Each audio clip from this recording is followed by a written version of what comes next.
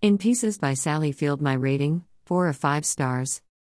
I have always loved Sally Field. I was quite young when she did The Gidget and The Flying Nun. I always wished I could fly. I was much older when Sybil came out. I read the book and loved how Miss Field acted the part.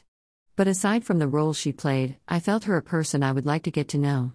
I know there was more to her than the girly comic of Gidget and the Nun. Much later, Norma Ray and Steel Magnolias proved it. But what of her person? How did she feel? Sally, read her autobiography so you could feel her pain or joys. I highly recommend this in audio form. I was lucky to find it on Libby. Oh, and have Kleenex for the ending. At 3 in the morning, as I finished, I was a sloppy mess. View all my reviews.